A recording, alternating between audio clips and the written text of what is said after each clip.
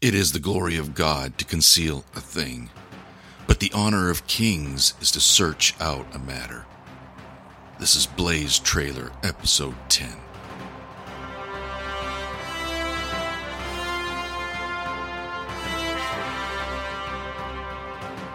Hello, Mike Massa here with Blaze Trailer. We have a special session today, a practical encouragement. It won't even be as long as normal, but I trust it will be transformational and unforgettable.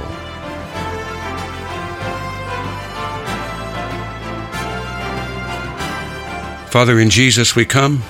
Thank you for deep wisdom, everyday kind of wisdom, and a kind of freedom to express our courage and confidence in you that we haven't had before. In Jesus. Amen.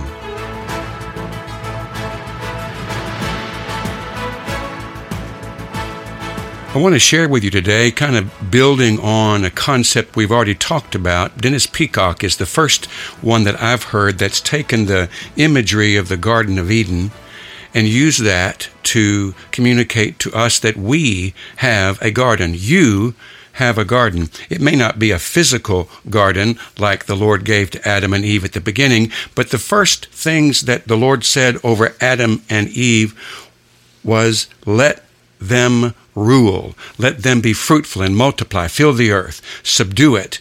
That it's God's intention that you have an arena of stewardship, an arena where you have the right to rule. The first place for all of us is our physical body, my brain, my heart, my words, what goes out of my mouth, what comes into my mouth, what I allow to go into my ears, what goes into my eyes, what I do with my hands.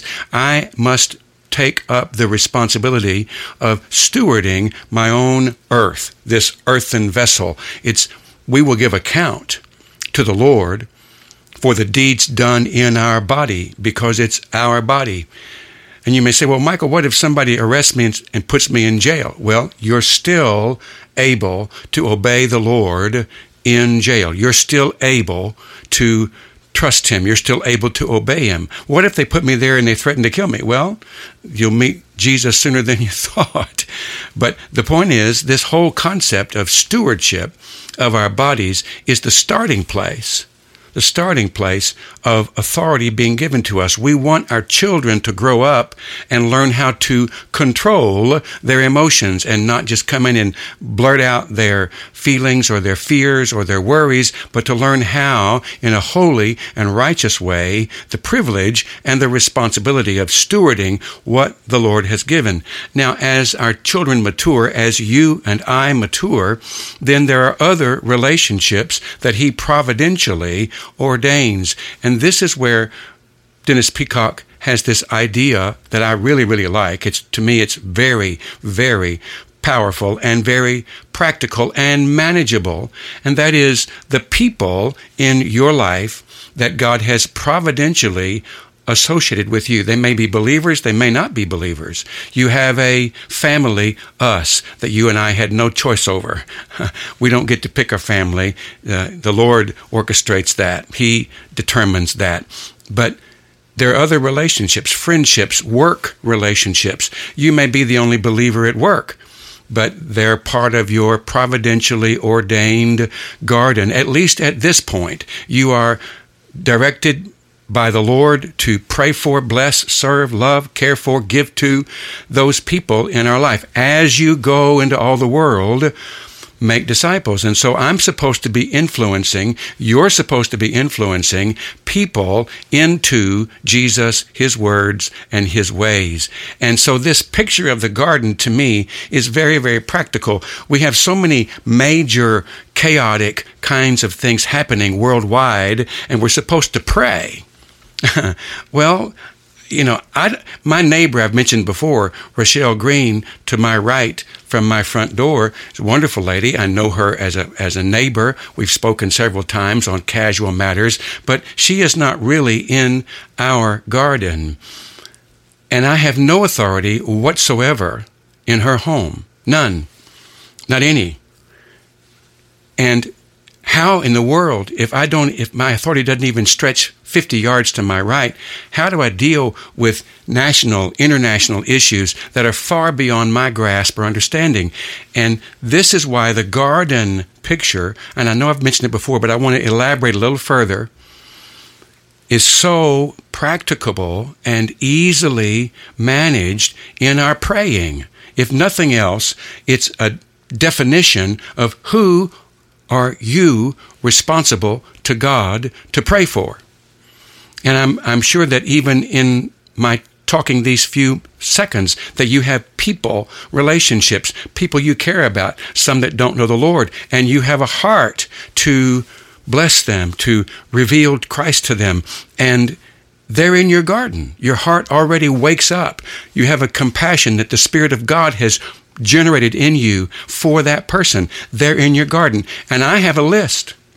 I have a list of names. I've told you about it. I haven't told you who's on it, but my family, I have a prayer team. I have relationships in a small group I'm part of, and other leaders and people. Some of them live in other nations. Some of them are next door neighbors, not Rochelle, but they're nearby, and they're in my heart. And so when I make that list out, and I begin to release blessings and benefits and courage and whatever God gives me to release into them, it's not overwhelming to me. My heart is already energized to bless those people. God has brought them into my life. And so when you can define and write them out, who are the people that in your heart there is already a divine desire to bless, to encourage, to support, to strengthen, to provide whatever the Lord wants to provide through you for them. They're in your garden. Your heart automatically is moved with compassion, whoever they may be. They may be somebody you don't even like, but you know God's divinely ordained that they be with you. They are part of your garden. And the clearer you can define who's in your garden, the more easy it is to pray for them, to bless them, and to hear the Lord for them.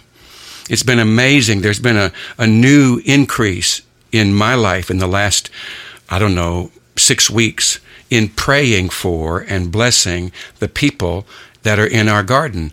And what's been amazing to me in doing that, in the last 3 or 4 weeks of that 6 weeks, in the last 3 or 4, people on that list whom I have not spoken to in a while, and that's okay. I don't require them to contact me. I don't think they require me to contact them, but they're on my garden list. And in the last 3 or 4 weeks, there have been several of them, as I've been praying for them diligently by the grace of God, because people are praying for me, thank the Lord. And that grace that I have to pray is coming because people are praying for me.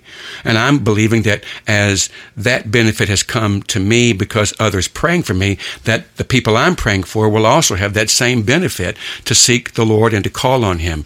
But several of the people on the list that I haven't spoken to, some of them in several years, they have contacted me. And I've known by the Spirit of God that it was because of the praying that they were reaching out. And we've reconnected in fresh ways. So it's been an amazing, it's not just 1 or 2, there's 5 or 6 of them that I have not had regular contact with for a while. And the Spirit of God has opened their heart. We are reconnecting and deepening. I had a meeting with a fellow yesterday that I hadn't been with for over a year. And he called me up 3 days ago and said, could we have lunch? He was in town. He lives in the northern part of the country. And here he was. And I'm having lunch with him. And it was a wonderful time to reconnect and reestablish and reaffirm our love for the Lord and love each other. It was really powerful. But I want to use the book of Nehemiah to give you a practical picture of blessing your garden. There are so many chaotic kinds of things happening in the earth, in our nation. And I know a lot of people are wondering, what is going on? What do I do? And so much of the time, it's just so overwhelming. The things that are present are just so powerful. They're just so thorough. They're just so deep. They're just pressing into us. And we're wondering, how do we deal with all this? It's so chaotic. Well, Nehemiah is authorized by the king to go and rebuild the walls of Jerusalem. Now, there's an interesting quotation at a certain point in Nehemiah 4, it's verse 10. This guy's reporting to Nehemiah, and the man said, "The strength of the laborers is failing, and there is so much rubbish, we are not able to build the wall." Have you ever seen that with somebody's life? You're trying to bless them, you're trying to care for them, and there's so much disorder, so much wounding, so much trauma, so much stuff in the way. There's so much rubbish. You're trying to build something in them. You love them, you care about them, and you're trying to build something in them, but it's really wearing them out and you out at the same time. And he says, the strength of the laborers is failing, and there is so much rubbish, we are not able to rebuild the wall. They don't have any walls in their brain or their heart, and whatever just wants to fly in from the enemy in their past just comes in without any opposition or difficulty. It just flies in and they just take it. And yet, in the middle of that practical reality, there was so much junk, there was so much rubbish from the previous destruction, and the laborers were weakening, but still, they got the wall built. And here's the strategy that God gave Nehemiah that is wonderful. It's in Nehemiah chapter 3. The whole chapter is talking about the people and the families who were building a part of the wall. And the whole chapter has it. The whole chapter has this: next to Eliashib, the men of Jericho built, and next to them Zaccur, the son of Imri, built. Also the sons of Hassaniah built the fish gate. They laid its beams, hung its doors. Next to them, Meremoth, the son of Urijah, the son of Koz, made repairs. Next to them, Meshullam, the son of Berechiah. And that's just 2 verses, okay? That's 3 verses, 2, 3, and 4. But what you notice in that chapter, as it lists all these names, all these families, it says, it might say they just built the fish gate, or they might say from this place to this other position on the wall, they rebuilt that. Their family tackled that section of the wall. And here's what's amazing as you read the chapter. Over and over and over again, it says, next to, and next to them. And so, if your family is building your section of the wall, you're not building the whole wall, you're building your section. You're taking authority over the section that you're responsible for. And you and your family, your household, are tackling that. But next to you on the right and next to you on the left are other faithful families who are tackling their position, their part of the wall. And you see, what happens is you're seeing how they're doing. He or she is seeing how you're doing. And so there's this mutual encouragement. Hey, their wall looks better than ours. Let's ramp it up here. Let's do a better job. And vice versa. So there was a mutual encouragement. I mean, you're right next to each other, but that wall is theirs. Yours is in front of you. You build that. So it's not about you and me tackling the country or the state or even the city, but tackling the garden that the Lord has given you. You build, support, strengthen that. So in chapter 3, the first, 10 or 12 verses, the first 14 or 15 verses, it keeps saying the words next to, next to, next to. And then in the latter part of the chapter, it says, after him, and then next to him, then after him, then next to him, and after him, and after him. And what happened was, I realized in the chapter, initially, there were already relationships that were formed next to.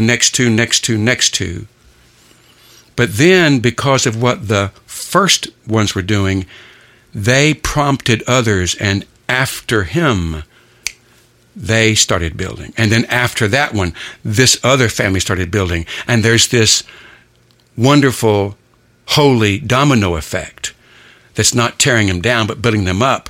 And so the next 2 folks are provoking others. And after you started building, someone else is now provoked to build.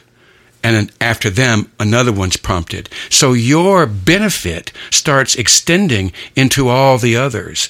And you blessing and serving and praying for and keeping the snakes out of your garden, building the walls up, letting the name of the Lord be holy, letting no undetected snakes stay in your garden, no idols, no bitterness, no unforgiveness be able to remain, no deceiving forces, and you are ridding your garden of those things. And then next to you, and on the other side next to, and on the other side of that one is another next to, and then after you start, not only are you blessing the next two people, but you are provoking others to begin. It's a supernatural thing. I believe it. I believe it. And I want to encourage you, write down the people that God has providentially put into your life. Write the names down. Put them on a sheet of paper, a card or whatever. And here's what I do. I take that paper with their names, I call their names out, and then I hold that paper up in my left hand, and I say, Father of us in the heavens, let holy be the name. Let holy be the realm. This realm of people that I live and move and have my being in you with. Let it be holy. Let it be sanctified. Let it be consecrated to you. All the relationships, all the households, all the children and grandchildren, and all of their gardens, let them be benefited by whatever blessing you can give to them through my blessing of this garden.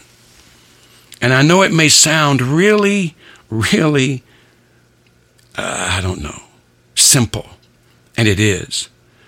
But all I can tell you is, in the last 6 weeks, when I have been doing this, I think I've missed one day in the last 6 weeks. I'm not bragging there. It's a grace that God's given because I'm so encouraged. The Lord said, pray this way. Pray in the manner of the Lord's Prayer. And you know how I pray that from previous sessions here. I cannot tell you, something about the Lord's approval comes. And I am aware that He is glad that I'm doing this. It has been a very unusual and wonderful time that in the middle of all this stuff, and when you look at our country, you could certainly see why the one man reported in Nehemiah 4, the strength of the laborers is failing, and there is so much rubbish, we're not able to build the wall, and our adversaries are speaking against us and plotting against us and planning against us. What do? Build your part of the wall. Find out before the Lord who are the people in your garden, and bless and pray and call the name of the Lord over them, and release whatever life and benefit and grace that God gives you to release to them. All I can tell you is, I have been aware in a fresh way of the Lord's approval, and I want you to know that. I want you to be aware of His approval. And I believe in a matter of days, if you will do it with any kind of consistency, get up, call the names of your garden out loud, and then release into them and over them the proclamations of the Lord's Prayer. Whatever God gives you. My Lord's Prayer now is about, it's not 7 clauses, it's about 60 or 70 different things the Lord has given me to begin to proclaim into and pray over my garden. But all I can say to you is, I have been aware of His approval on me, His pleasure. And there's a confidence in me that I was not expecting that's risen up in this time. I'm done for the day. I just wanted you to see this picture from Nehemiah and ask God to show you who your next 2 people are. But whatever you do, whatever looks overwhelming, whatever looks too big to tackle in the city, the state, or the nation, or the nations of the earth, you build and support and bless and protect and fight for your garden and release the Lord's blessing, the Lord's life there. And if you can find somebody else to be next to on either side, let them consciously and wittingly, that you tackle your garden, you tackle yours, and I'll tackle mine, and together, the three of us, will make our impact in the grace of God. So, I want you to look at that. I'm asking you to do it. I am persuaded it is a word from the Lord for us right now. And so I give it to you in that regard.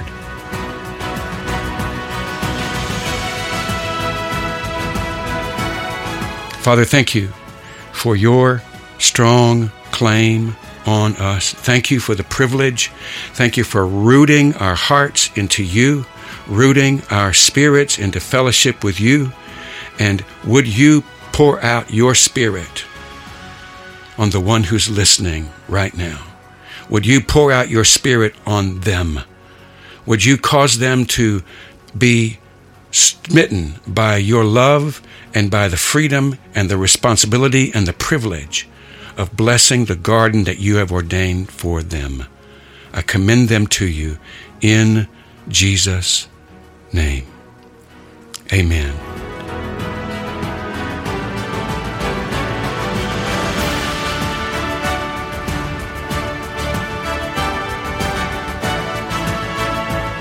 We are Blaze Trailers, and by the grace of God, we will follow him the rest of our days. Follow the blazing one, because he's worthy of our wholehearted pursuit.